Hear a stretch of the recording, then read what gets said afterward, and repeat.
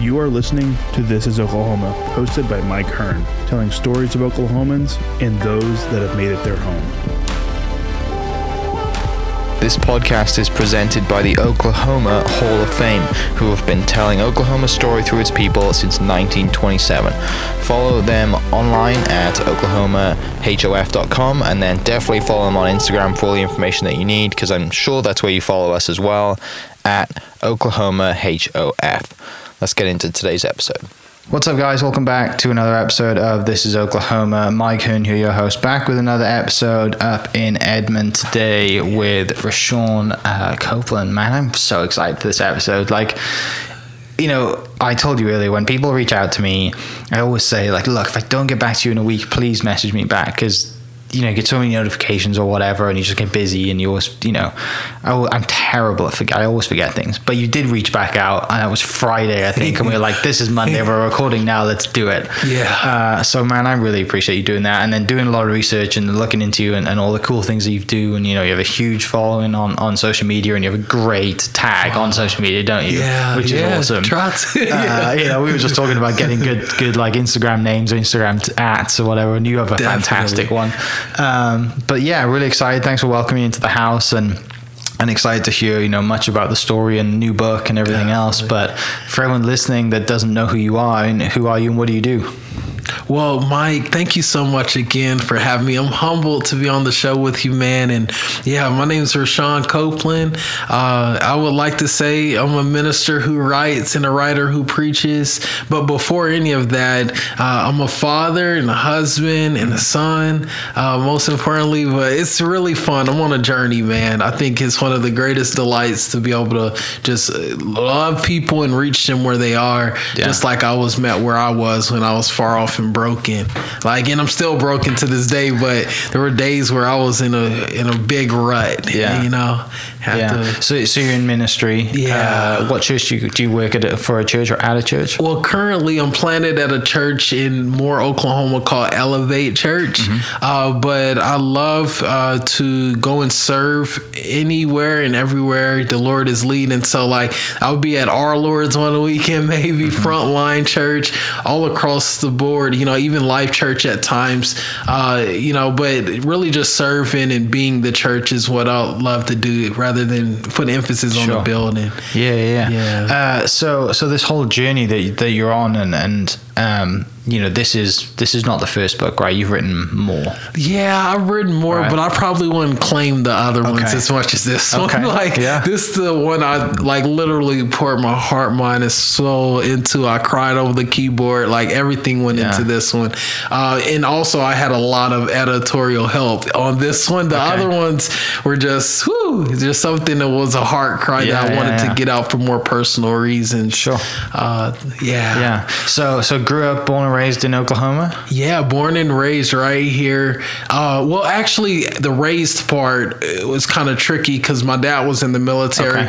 We were In-N-Out Burger. Like, we lived in Miami, we lived in San Antonio, Baltimore, all across the United States at times. But I would say the buckle of the Bible Belt is my home, Oklahoma. So, So, but Dad's in military, so I assume somewhere in Lawton, maybe? Yeah, Lawton. They live there now, actually, too. So he's retired and living life, I guess. So you, I guess, born here, and then when did you move away, and when did you come back? Well, we had many times, like different seasons and stages where I would like leave for a couple years and we would come back, and I would leave for another couple years and come back. But I would say we really started moving. It was all throughout my life, man. But I did spend a lot of time, you know, at Lawton MacArthur. That's where I went to high school, several years, and then I came back here when I came to college after junior college, and when I was at University of Kansas, I came to UCL to play football. So football brought me back in a way. Grew up brothers and sisters? Yeah, brothers and sisters. I got 3 brothers, and I do have I would call a god sister, where my mom and dad sort of took a daughter underneath their wings and started caring for her. Yeah. The mom was out for a while. Yeah. So, I mean, what is it like kind of growing up, moving all the time and learning all different things, seeing different cultures and kind of not really having... I guess you weren't really setting your roots somewhere in a place for so long, right? Because you knew you might have been moving again. What was that like? So true. It was really insightful, but it was also really inspiring. I would say it was insightful because I was able to get into places that I never would have been able to get into had it not been for the military. For instance, I would spend time in little old Topeka, Kansas. Now it's the capital, so it's a pretty bigger city. But I went to a predominantly white school. I was like one of the only black guys in the school. We had several others, but I was like that athlete. Sure. So I got to spend time with, just that amazing, culture of people that I never was used to, right? And then I had an X amount of time where I was at a school in Miami, Southridge, was primarily black, all black and Hispanic. Yeah. So I got to see both sides, But what was funny was when I moved from Kansas to Miami, Florida, they would call me Toto because they knew I came from Kansas, the dog from Wizard of Oz. And I was like, what? Hey, leave me alone, dude. Y'all, these guys think they funny. Yeah. And then, sort of when I went back to, because I waffled back and forth several times because my dad kept me a station back and forth from Kansas to Miami, and it's totally culture shock on both ends. But what was amazing about it is I always brought this sort of, I was the black guy that talked like almost a white boy at times when I would go out there. But then again, I had this side of me whenever I would go back to Kansas, it was beneficial because I was around so many well-seasoned athletes. So I brought like a little bit of pride and stardom to, and very well athleticism back there, and which helped me shine and get a lot of scholarships and things like that. Because the competition level is a lot different between the two states. I'm sure it is. Like it's such a, like, I know me being from the UK and coming here is a different culture shock, but also like I've been to Miami, I haven't been to Kansas, but I know a lot of people who have been to Kansas and they say it's a lot kind of similar to some of the places we have here. And man, that's a huge difference, isn't it? Going to Miami and seeing everything, because Miami's like, you either got like the super rich or like the it's such a difference. It's not like there's not like a gradual mix of classes. It's like you've got people who work for all the super rich, and then you have the super rich. There's no middle class in Miami, is there? Wow, no. Which is really, like wow. Yeah, it is, and it can be a scary place. Yeah. Oh, intimidating, and I would say only one other place is more intimidating to me is the concrete jungle in New York City. Man, I got intimidated when I went there for a little bit, but everywhere else seemed fine. Yeah. So you were pretty good at sports growing up then? Yeah, decently. Yeah. I was pretty good. My humble side would say you weren't that good, but I was pretty good. Did you play football? Yeah, I played football. Spent like my childhood all the way, through college playing, and during those years, it was really a season and a time where I was just trying to figure out who I was, and I would attach my identity to that sport in a huge way, and everything would fall and rise on whether how good I was doing in that sport, and my affirmation was coming from my coaches and my dad. If they weren't giving it to me, I would try to go find it somewhere else, such as women and maybe even marijuana, drugs when I was, a little bit in high school, trying to figure the way, because I had all these other people pointing the way for me. Sure. And it just got really tough during some times, but I was still doing really well performance wise. And I finally got to almost to the college before, I got shot down, gunned down, left for dead whenever I was a senior in high school. After a little bit after a football game, trying to defend the honor of a girl. So that was like a big transitional period for me. We'll touch on that in a little bit, but so tell me about in your high school years, are you in Oklahoma or are you in Miami or are you in Kansas? All three. Well, because all three. Ninth grade, I was in Miami. 10th grade, I was in Oklahoma at MacArthur. 11th, a little bit of 11th grade, I was still at MacArthur. the second half of 11th grade, I went to Washburn High School in Topeka, Kansas, and concluded there. Finished there. Yeah. So you were like, I guess coming into some of these schools, you're like pretty good at football. You made the team kind of straight away. Yeah. Like some of the coaches were like, oh great, we got this star guy coming in from out of town. I'm sure that. So you know what? 9th grade was really the big stepping stone for me. I was an underdog on that team. Wasn't really performing up to par when it comes to the Miami boys. However, whenever I got there and started getting beat up, beat down, learned a little bit of skills that I did not have when I went there, and then I brought it back to Kansas, and I mean Oklahoma, then Kansas. That's whenever, like, that really sort of paved the way for me and set that firm foundation on what it takes to really succeed mentally, physically, emotionally, from a standpoint of sports. And that really helped me in my trajectory as far as from a mentality standpoint. With football. So you get to Kansas, you finish out kind of high school in Kansas, or like if you're like the time where colleges are looking at you is probably while you're at Kansas then. While like I was you're in like Kansas. Kind of 16 to 18 years old, you're like really kind of developing, and then college is in the mindset. Are you thinking time to go play football in college when you're that age? Oh yeah. Like at that point I was I would say the prideful, egotistical high school football player. In my mind I was this fully future college football star. So I was like, okay, whatever scholarships land on the table, I'm going to have an open mind towards them all. And then one of my big dream schools came on, University of Nebraska. And I was like, okay, I'm going here, period. And then tragedy struck a little bit, after that. But I did have the schools I was looking for. So tell me about like what that tragedy was, how it all happened. Like, how does that?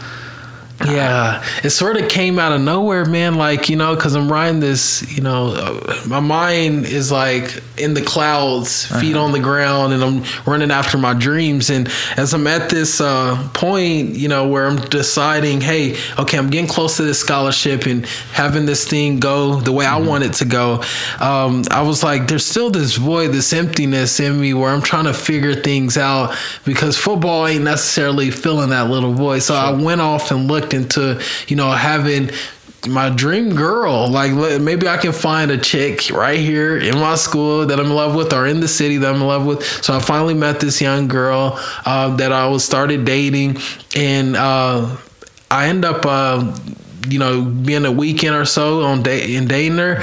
We're hanging out at this park, and as we're sitting at this park getting ready to go to a movie, all of a sudden she gets a phone call. Me being prideful and egotistical, college football future star, I take her phone and I'm like, I got you, like I know this is that guy calling, which was her ex. And I pick it up, I'm like, hello, and the ex says, yo, who is this? Why you with my girl? And I'm like, hold on, man, this is my girl. You gotta chill out. My girl. I'm talking about. But I end up telling them, no, dude, this is my girl. And sort of really unwise thing to do, I say, come where I am, and I gave my address. That was totally unwise. That was foolish. But needless to say, I hung up, not thinking much of it. Like, this guy, anyway, if he come, he's like 5'9". I'm this, almost football, 6'2" football. So we're sitting, and all of a sudden, 10 minutes later, after listening to this rap song album called Get Rich or Die Trying by 50 Cent, all of a sudden, out of nowhere, this van peels into the parking lot. It immediately catches our attention. And they park about 20 feet away. 5 guys jump out of the car. I'm not talking about burgers. And they're walking towards us. And we get out and we start... Well, no, actually, it was just me. I got out the car at that point. I said, you stay here. She was getting ready to get out to try to... I was like, no, you stay here. And fearfully, yet pridefully, passionately, I get out. And I'm walking towards them. They're walking towards me. I'm nervous out of my mind. It's racing, heart's beating. And as I get about 5 feet away from them, one of the guys pull out a pistol. He reaches for his waistband. He waves it in the air. I'm like, oh, he got a gun. Like I would see things like this in movies, but to think like I'm literally, happening in Topeka, Kansas. Yeah, like where you're at. Exactly. Yeah. And I turn, I run, I try to run, I slip and I fall, and he stands over me. Boom, boom. 2 gunshots rang out. And then I am just in awe. I'm scared. I'm nervous.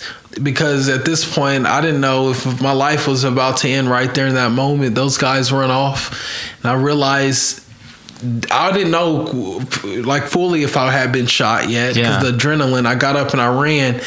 But as I ran back towards the car and I dive at the left side of the car, I look up into the driver's seat or the passenger seat and the girl's gone. And it's pitch black and I see these headlights pulling up behind me. I'm thinking they're going to jump out the car and finish me. I'm laying on this cold cement and by the grace of God, they peel out and they leave. But in this pitch black, on this cold cement, and all of a sudden I feel this warm blood trickling up my back. And at that point I knew I was shot and I went into a panic attack. Yeah. And for the first time ever, I cried out to the God of the universe, the person I would hear about. But needless to say, I needed him more than ever in that moment. And I would say essentially he met me there in that dark moment. Yeah. So who came for you? What happened? So who came for me, which is a great question. In that moment, again, being all alone, I came to this realization I was anxious and scared. I came to this realization that my coaches aren't there. My parents aren't there. My friends aren't there. Yeah. The girl isn't there. Did I ever live? The reality, what was there was the fear of death, that I was going to die. But by the grace of God, he sent a man that I could never even recall where he is now today. But he picked me up, threw me in his pickup truck, which was like 20 minutes later, which felt like an eternity later. Sure. And he throws me in his truck and he gets me to the hospital. And I finally get in the hospital and this dude's shirt is straight red. It was white, but it was straight red. And I just was like, wow, like because of my blood. And it was just crazy, bro. Yeah. And then I finally, got to this place where my life was essentially saved, That's So do you know who it was that shot you? Like what happened? Yeah. So we later had found out it was her ex-boyfriend. Mm-hmm. And he basically was found maybe a week or two late. No, it may have been right around 6 days or so. And he ended up getting arrested. The guys that were with him got arrested, but they got off because they were willing to go against him in the courtroom saying he did it. Which either way, I wanted justice to be done, of course. Right? Yeah. But I think one of the big things I was able to take from that is, wow, the brevity of life, how short life is. And I didn't deserve to be alive at that point, but, it was the grace of God. And I'll just pray for the man that shot me every day, which I can tell you more about his story, but he ends up doing about 3 years, but he kept getting in trouble in jail. It went to about 6 years because of the extended time. But when he got out, sadly, he was at this place, a party, and he continued in that life he was living, and he was shot down, gunned down, and he's paralyzed today from the last thing I've heard. And I keep the guy in my prayers, and I tried to write him letters, but I've never got a return. But it's tough. Yeah, it is. Like it's you go from like I am on top of the world. I'm a superstar football player. I'm going to go to college somewhere to like laying in a parking lot in the dark with no one around, with just your thoughts. Wow, which is a scary place. Yeah, and then you feel like that warm. You feel that warm sensation of the blood. Yeah, and you know that you've definitely been shot because your adrenaline started running off. I can't imagine the thoughts you kept having. Places you go to. Like literally, the girl I was chasing and I was in love with, I felt forsaken because she wasn't there. Yeah. Like the people who I always depended on and loved weren't there. It wasn't that they didn't care, but they didn't know. Nor did they have the power to be omniscient and be everywhere at all times to all people. Like, but I knew that I had, this is why my faith is so strong. I had to call out to the God who knew me, man. And I'm so thankful he saved me. Do you have, before that kind of time, did you go to church? Were you, like, did you kind of have the same connection, or just, yeah, I was a rebel. I would say a hedonist, like, it was all about selfish desire, pursuit, my way, my will all the time, and very selfish. But I think one of the big things was my grandparents, my mom's faith, people who would come into the FCA programs and speak to us. Those people were the ones who really marked my faith and sort of plant the seed so it can flourish in that moment. Yeah. So you go from that moment, you're like laying in hospital, like, I mean, literally a new lease on life. Yeah. Right?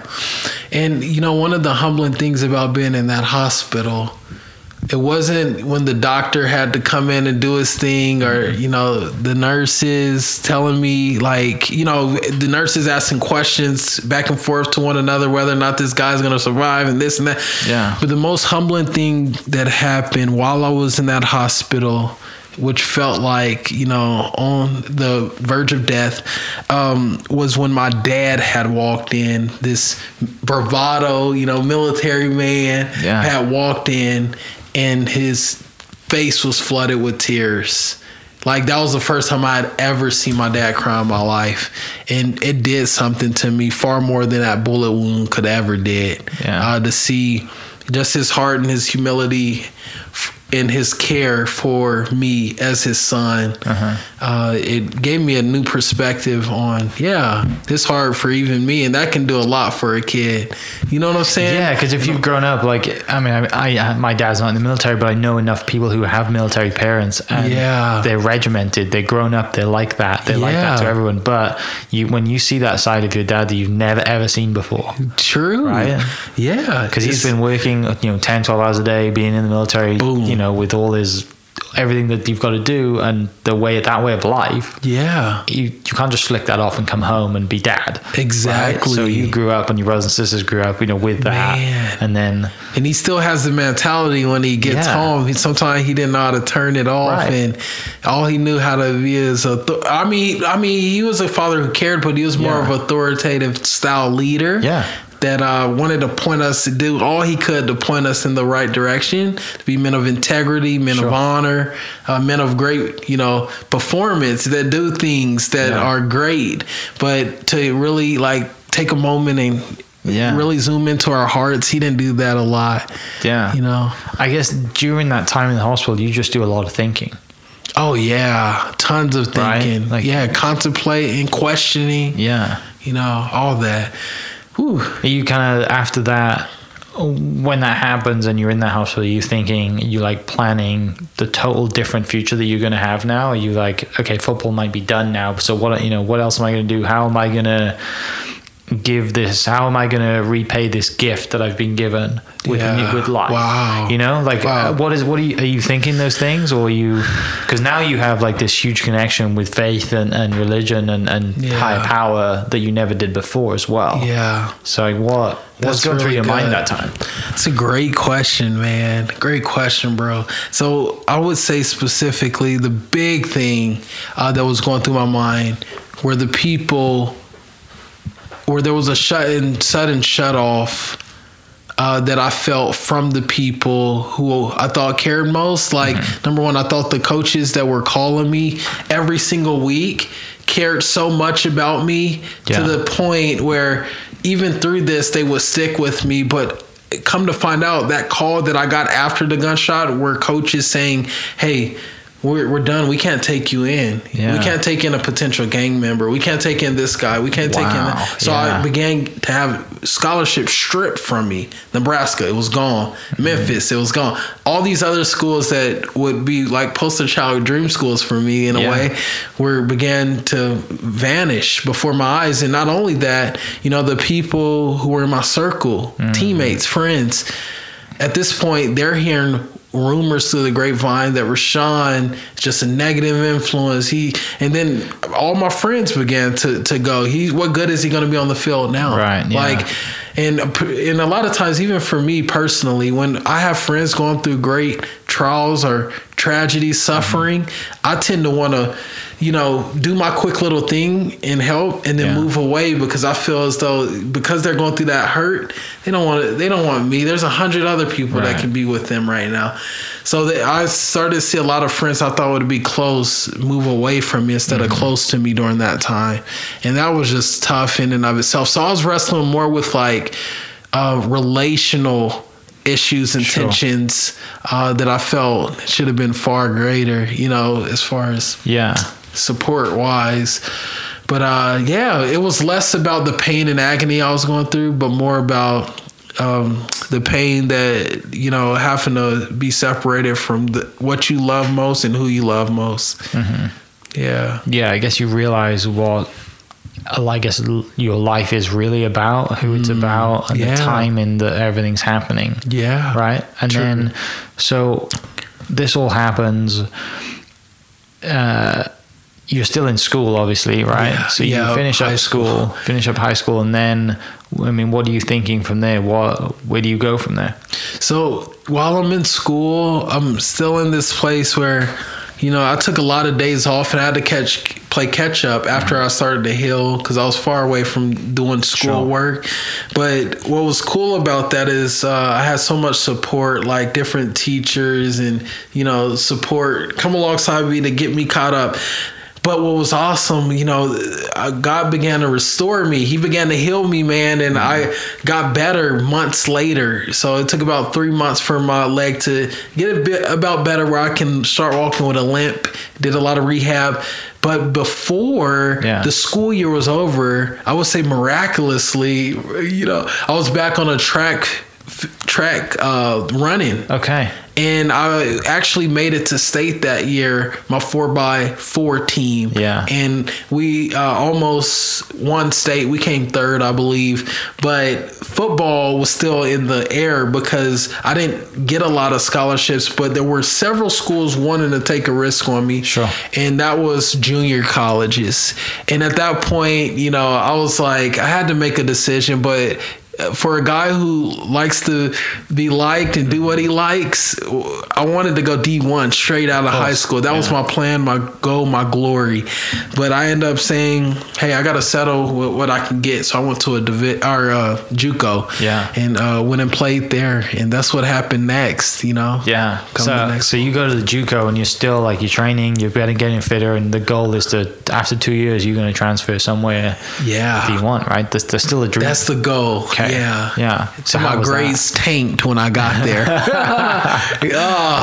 Why was that? Well, I just had a lot of, typically junior in college gets a lot of the guys who were failing in high school. Yeah. And typically they get a lot of the guys who had behavioral issues, maybe even, so we had a lot of guys that were selling drugs in the dorms. We had a lot of just guys from the hood, all kind of things going on.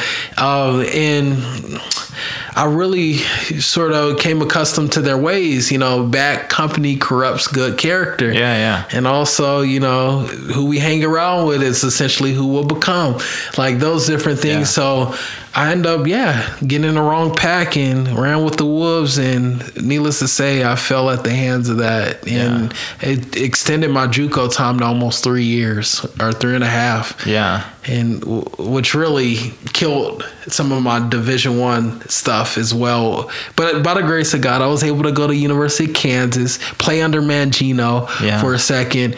But that was short-lived as well. So my wife's family, my father-in-law and my wife's family on her dad's side are huge KU fans. Nice. Rock chalk. Massive, hate football season, obviously, but basketball season, they're huge KU fans.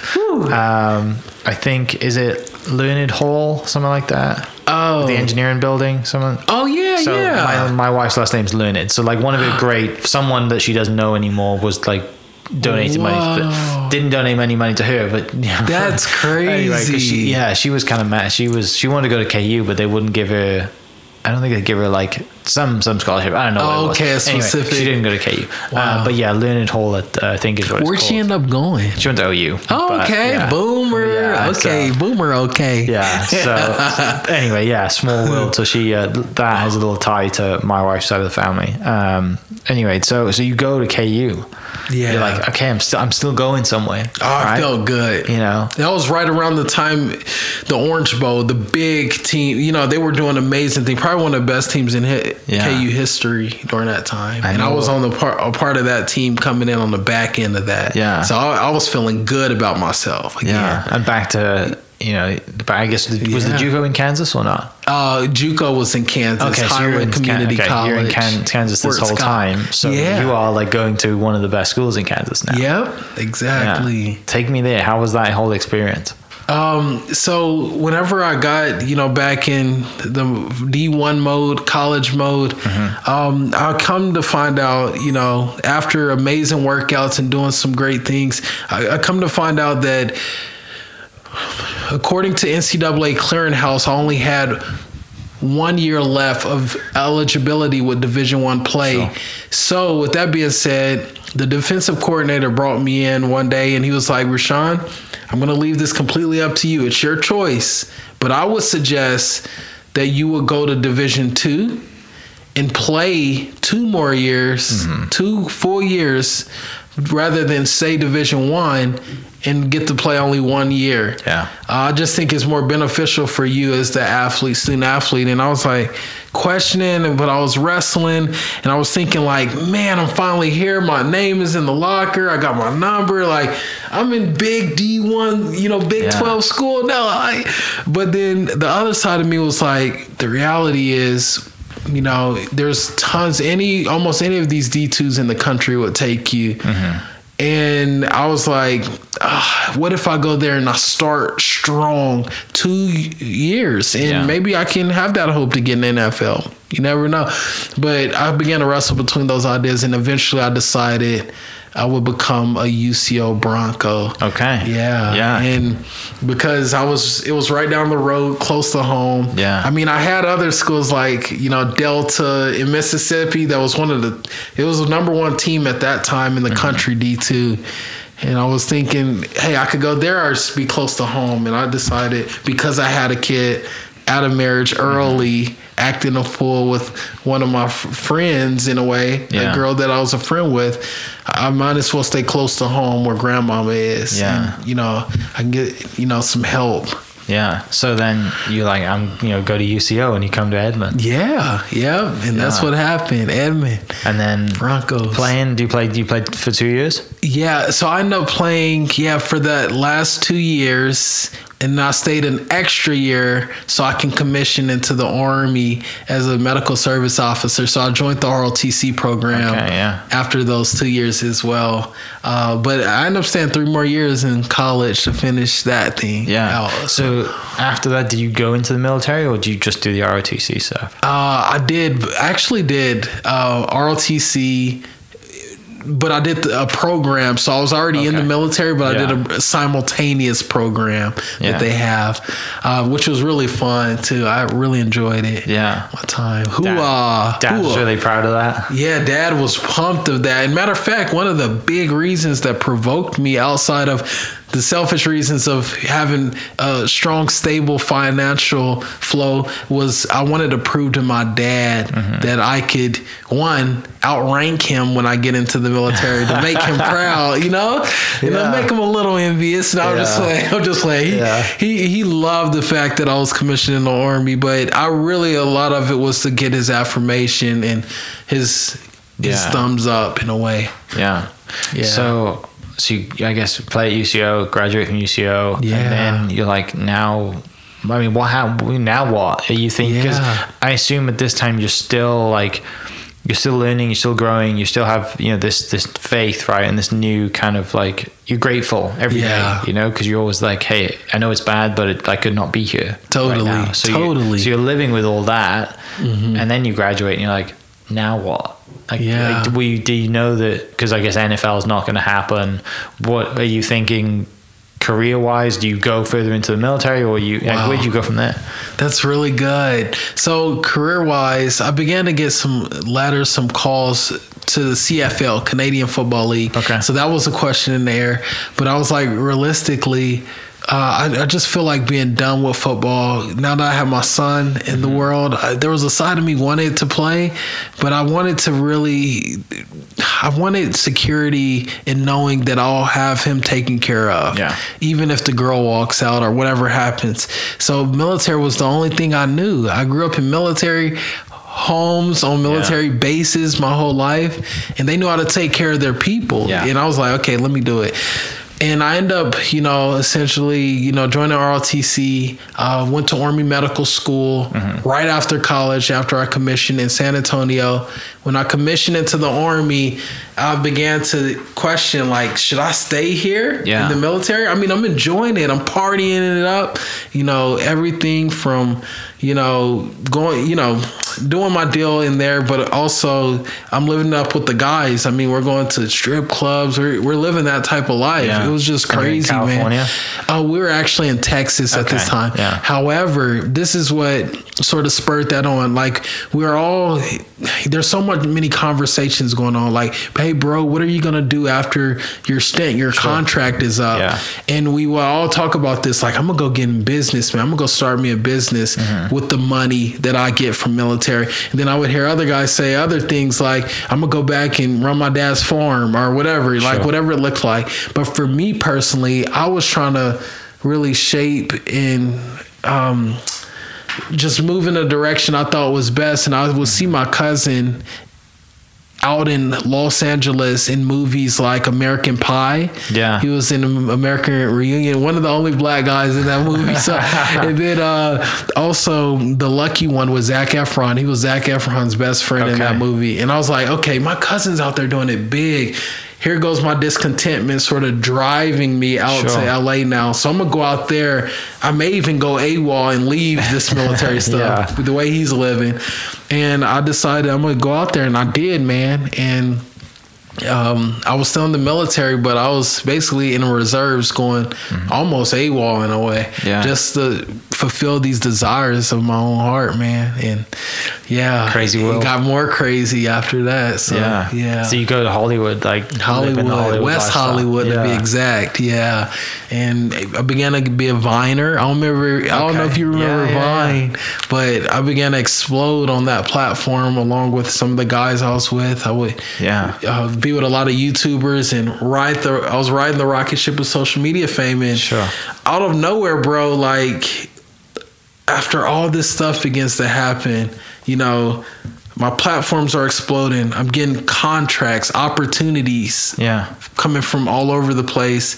I remember like brand deals and stuff like that. Yeah, brand deals all over the place. And one thing that really stuck out to me is that I began to get with an artist who was a really well-known artist. Was a hype man for this guy who was from Kansas City, Tech Nine, Strange Music, worked with some of them. But needless to say, I'm connected with an agent out in LA at a club one night, and he ends up connecting me with Soulja Boy, and I became a hype man for Soulja Boy for a minute. So I'm way ahead of myself at this point, and I'm sleeping around, I'm indulging myself, I'm whatever it looks like to YOLO, live now, live once, whatever.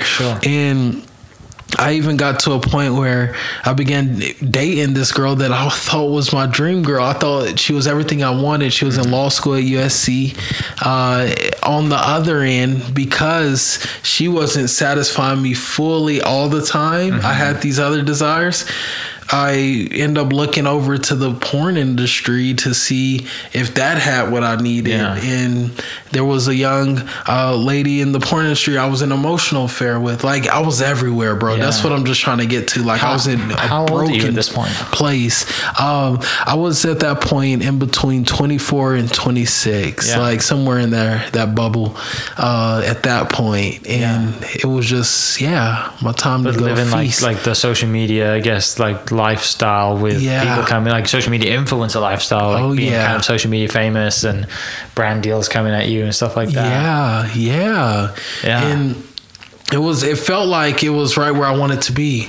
But despite the outward quote unquote success, I was inwardly miserable, you know, and the wealth and, you know, whatever it looked like, it wasn't profiting anything for me. Except for insanity, you know, just straight depression, oppression, stress, whatever you name it. And I remember one night, you know, I was sitting in my house. And I was like, this can't be life. There has to be more. Like, why am I here? Why am I not satisfied? I'm doing everything I ever wanted to do. And then it hit me. It was like, one, there's a side of me saying, take your own life. Like, it's worthless. There's nothing beyond this. And that's what depression does. It puts us in a box and it tells us there's nothing beyond this. And I remember, you know, going to the other room, go grab a pistol. I was gonna, you know, it felt like an eternity going down that hall to get it too. But as I turn back around and I go back down to the room, I get on my knees and I'm about to take my life. I'm shaking, I'm sweating, and I set the gun down. I pick it back up. I put it in my mouth. I'm shaking, I'm sweating. I shake, you know, I put the gun back down, pick it back up, shaking, sweating. But there were two things that flashed before, you know, my mind at this point. I was thinking through. Number one, if I were to shoot myself right now and I were to live, I would have to go through that same pain I went through as a 17-year-old boy when that bullet, you know, wreaked havoc on my body at that time. And I know how excruciating that is. So I don't want to live through this. Number one, if it were to go down, if I were to shoot myself. But number two, the second thought that I had was that if I were to shoot myself and I were to die, and I've heard all the tales of when you die, but I would have to, one, face this omnipotent, omniscient, all-knowing, all-seeing God who's infinite in wisdom and knowledge and understanding, who's loving. But on the other end of that, he's holy and he's just and he's different. And I've offended him in so many ways in my life. Am I ready to face him? And I just had to introspectively ask that critical question. Am I ready to meet my maker? And as I began to count the costs and look at both of them, I was like, there's only one way, one thing I need to do. I need to humble myself. I need to cry out to the God of the universe, the one who made me, and figure out why I'm here. So that was a piece of it. So it's not when, I mean, there's a piece of it, but that's like, it's kind of like when it happens at 17 and you're like, oh, like I'm alive. Like, I'm thankful, I'm grateful, I guess. But you kind of like, between 17 and that point, you kind of like, I guess forget about it maybe a little bit, right? You're like, oh, I'm good. I'm new. You go back into like the, you know, I'm an athlete. I can do this. I can do, you know, I'm a stud. I can do whatever I want. Live a whole crazy lifestyle, and then you get to that point, and you're kind of reminded. Of, hang on a second. I've been given a new lease on life, but I've kind of like ruined it, or kind of taken it for granted. Boom. Right. That's exactly right. And then you're like, I'm not ready to meet my maker because, like, he's going to tear me a new one. Basically. Right? And that's why I'm thankful for brokenness. Sometimes he breaks us to save us.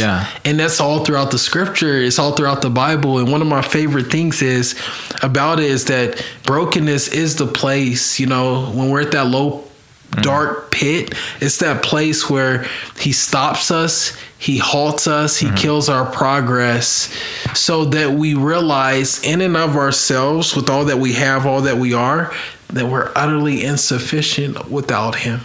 And that's when it came to a realization that, like, wow, I need you. Like, I need you for real this time. And then from there, he like answered my prayer through a cool way, which is, I love what you do, brother. Like, and how you invest so much time in social media, podcasts, across the board, giving people hope, inspiration, is because, you know, he used a young lady in the brink of that moment, after these thoughts, I'm running through all this stuff, he used a young lady to write me a message in that moment on my phone lit up like a Christmas tree. You know what I'm saying? It was so dark in that room, but I pick it up and I couldn't swipe right. I think it was a Sidekick back then or whatever, a Razor, but I hit it, the button, and then it had this amazing, you know, encouragement from her in the time I needed it most.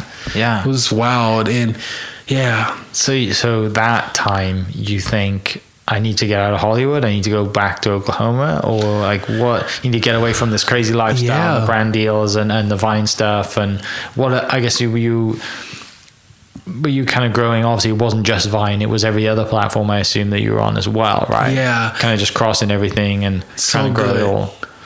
That's so true. Yeah, so it was mainly all the platforms that I was on. Yeah. But you know what was wild? Like, here's what basically told me I need to get up and go. And I really left the next day. Mm-hmm. But as I'm in this house and I came across that message, and it said, oh, how wide, how deep, how vast the love of God is, and nothing in all creation. And nothing in all creation can separate us from this love that's found in Christ Jesus. And I was like, I need to figure out what this love is. And I just started talking to him the best I knew how, praying. But this is what was cool about that. As I fell asleep, drifted off to sleep that night, 4 a.m, I had woke up. I mean, I just, was woken up. I don't know. And I was thinking like all that happened yesterday.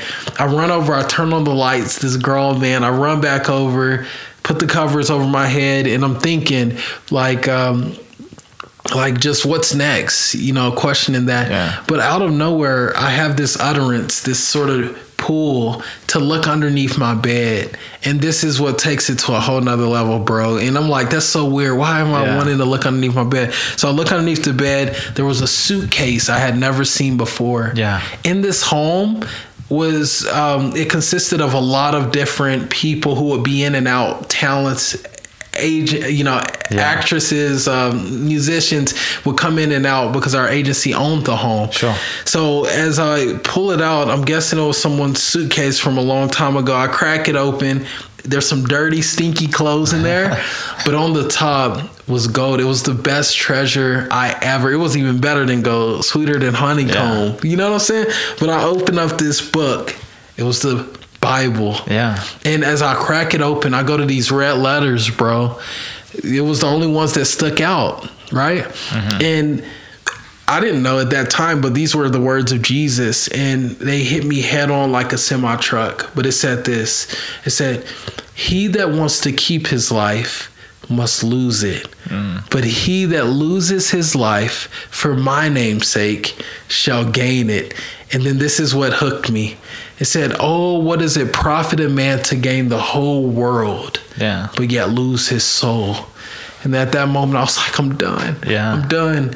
So I grabbed that book. I left everything. I just grabbed my book bag. And matter of fact, the Bible's the number 1 stolen book in the world. I stole that book that day. Right? So I grabbed that book and I leave the car. I leave everything. The G-Wagon. I jump over on the city bus and I just literally, I'm reading the Word of God. I'm reading the Bible. And I'm riding this city bus all over the city, all the way until it ends up getting me downtown towards the Greyhound station. I get downtown at the Greyhound station. I grab a ticket to Oklahoma, and I jumped on the bus to Oklahoma that day. It took me 25 hours. I didn't sleep, eat, or anything, but I ate of the Word of God. I began to sing praises and songs to him, and I never looked back. I came back here and I slept on my brother's floor right at UCL dorm, one of the apartments out there, and slept on his floor until I figured out what was next in my life with God. Yeah. And that's what happened, man. He met me where I was. That's why I wrote the book, Start Where You Are. Wow. That's a mad crazy, right? That's insane. But by the grace of God, man. Yeah. So then you right, I'm going to write a book about all my experiences. So that's what we have behind us is start where you are. Start where you are. Yeah. During this time as well, do you have your Instagram at the time, it's Jesus Feed, right? Yeah, Jesus Feed. Yeah, do you have that? Oh no. How do you get? Is there a story of how you get that too? Yeah. Okay. So I end up, you know what? All my social media platforms were used for my personal gain before I came to Christ. And it was all, and I was really good at it, Yeah. But when I came to Christ, I shut off all my stuff for a little bit, and I began to ask, the Lord, what he wanted me to do with it. And he ends up, basically just telling me to keep my past on there because it would help people in their journey. Yeah, the transformation. Exactly. To be able to see it and feel it and savor it. But what was cool is later I was like, I'm going to dedicate my life to social ministry. You know why? Because the young girl inspired me at my darkest moment through a social media post that, you know, I have a God who loves me. This love is found in Christ, and I need to share it with the world. So I began to do everything I could, you know, whatever I could to share this hope that I found. And it just took off, and these platforms began to essentially grow. Like our I'm So Blessed Daily page grew to 0 to 5 million. And then we have Jesus Feed that was, you know, 0 to about 174,000. Then I have my personal and things like that. But whatever we can do to extend that hope and joy in life is found in Christ, we want to do it. It's so good. So tell me about the book. You this whole story you go through, and then you're like, right, this is what leads to you writing the book. Start Where You Are, which is out now, right? Obviously, it's behind us, and you can buy it on Amazon and everywhere else. Definitely. Which we'll put the links to that down below if everyone wants to go buy it. It'll be in the description. But yeah, tell me about the book and the process of writing it. And you'd written books before, so you kind of had an idea of how to write a book, but like you said earlier, this one was like awesome. The one you really Definitely. mean. I'll share a little bit how, what inspired the book, and then I'll go into some of the writing process. But what was great, bro, is a little bit after I had came here, writing wasn't on my mind or anything, but as I got into county jail, I started working because I had a criminal justice degree leaving the UCL. Started working in the county jail, and what I would do, which I felt like it was more of a calling for me rather than a career or a job, because it was something I was made to do, not just something I was paid to do. And I would go in there, I would meet people from all walks of life.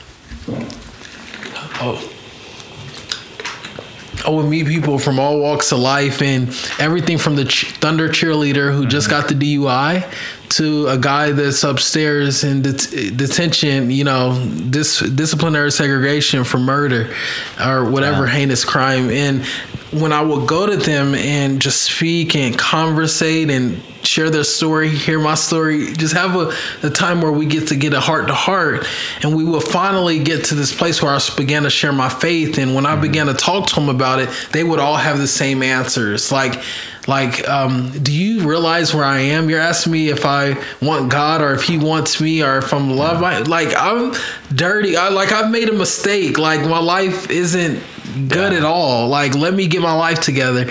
And my prayer, my hope was that they'll understand that God, he runs to those who are far off and broken and that are sick. Jesus said, I came for those who are sick and, the ones that need a doctor, that need a savior.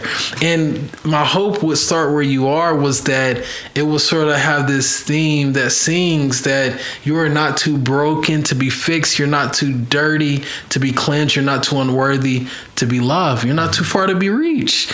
Jesus meets us right where we are to take us where we need to be. And that's my hope, that they would understand that all throughout scripture, Jesus would meet people right where they were, not where they wish they were or where they pretend to be, right where they were in their brokenness and sinfulness. And man, I just pray that, someone would hear that and it will resound in their soul. The love of God. So the book then is just the story of getting to your whole journey of starting and then getting to this point. True. So a lot of it's my story, but I believe more importantly, it's the story of everyone that's going to pick up this book. It's the story of everyone who's in the Bible, and it's the story, his story. Because it's Christ's story threaded through it all, redeeming our stories to make it a greater story, And I just think, that was my heart behind just getting that book out there. Your dirt isn't too dirty for God. And I hope it helps someone out there, encourages them, to run to the Savior. Yeah, I'm sure. So you like the books, you start writing and then working with ministry, and you leave the job you leave that job that you were at? The county. The county, Eventually I left it. I had an opportunity. Well, a friend was working at the hospital, you know, in the scripture, it highlights several people that, you know, God loves when we take care of them. One, it's the orphan and the widow. It's the fatherless. And that's where, you know, I would later get into a little bit more as far as being a missionary in the Philippines with Manny Pacquiao, which is amazing. But I really,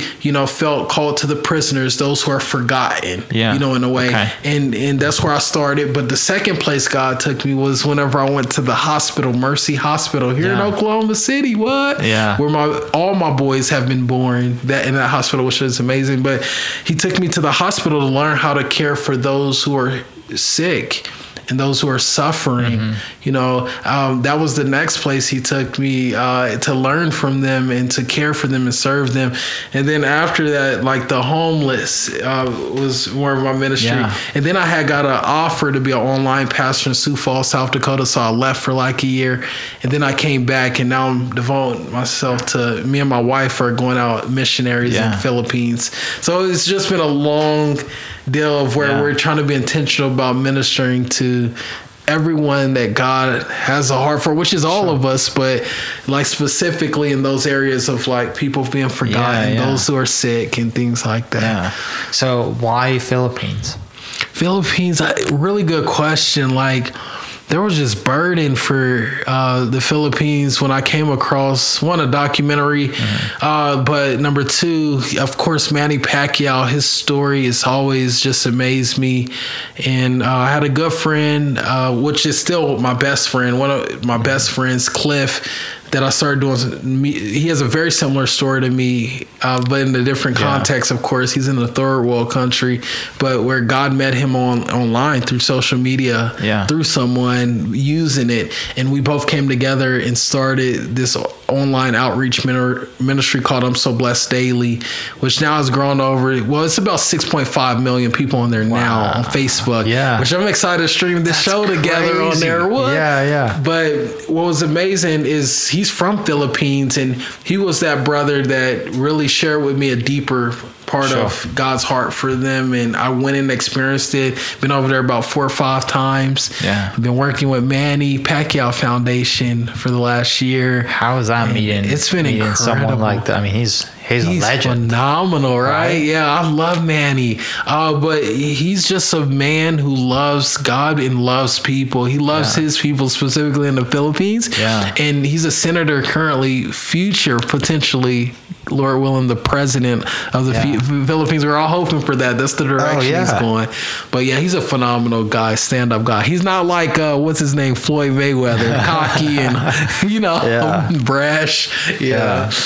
That's amazing. So that kind of now has been, obviously, I mean, 2020, you haven't been able to travel that much, but that's kind of where the plans of the future to still work for, still working for the foundation and travel back and help out as much as possible with your knowledge in social media. Definitely. I'm sure that's all we have right at the moment. You can't travel, right? But you can post things and people around the world can see these things. Boom. So that's the way to help you spread, the word and your thoughts and your insights and feelings and everything else. So, amen. Yeah. Totally. That's really cool. Yeah. Like, you see, especially in this world, right? with the ability and the things that you've learned to grow social media and do social media things. There's a lot of money in social media. And that, you could have gone down that route. Well, you did, but you could still be in that route. Still. Yep. You could, because that's where, there's social media people, social media famous is more famous than movie famous now. Oh man, isn't that wild? Right? You have social media people now in movies rather than the other way around. Exactly. Right? Exactly. So, and it's,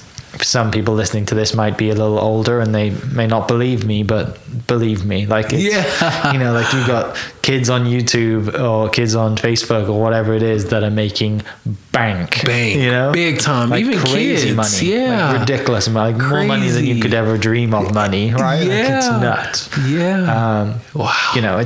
It's become its own thing, and people have taken full advantage of it. But the thing for you is you could have gone and continued to be in that lifestyle, but you're not. You're putting your skills to the word and spreading your experiences.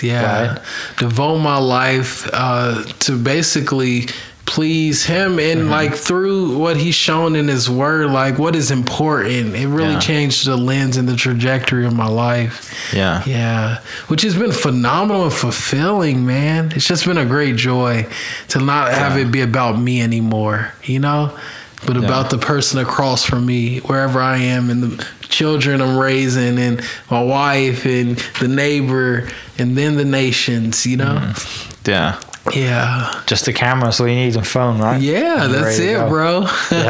in a blink of an eye, we're right there in front of people. It's beautiful. Amazing. So where can everyone kind of follow you on Instagram and follow the pages and buy the book and stuff like that? Awesome, bro. So yeah, anywhere Rashawn Copeland would be awesome.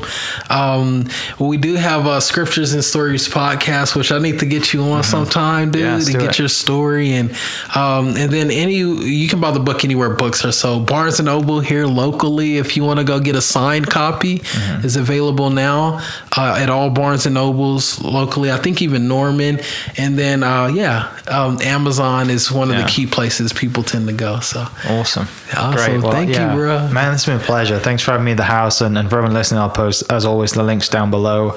You can go click on and follow Rashawn and buy the book. That you're definitely worth it, because I'm sure there's a lot more to the story, and I'm sure we'll get to it again on we'll definitely do another podcast, I'm sure. I love your show too, bro. So I commend you and all you're doing, man. It's incredible. Thanks, man. I appreciate your time. For everyone listening, we will catch you next episode. Cheers. This podcast was presented by the Oklahoma Hall of Fame, who've been telling Oklahoma's story through its people since 1927. Follow them online at oklahomahof.com and definitely on Instagram at oklahomahof. Catch you next episode. Cheers. Thank you for listening.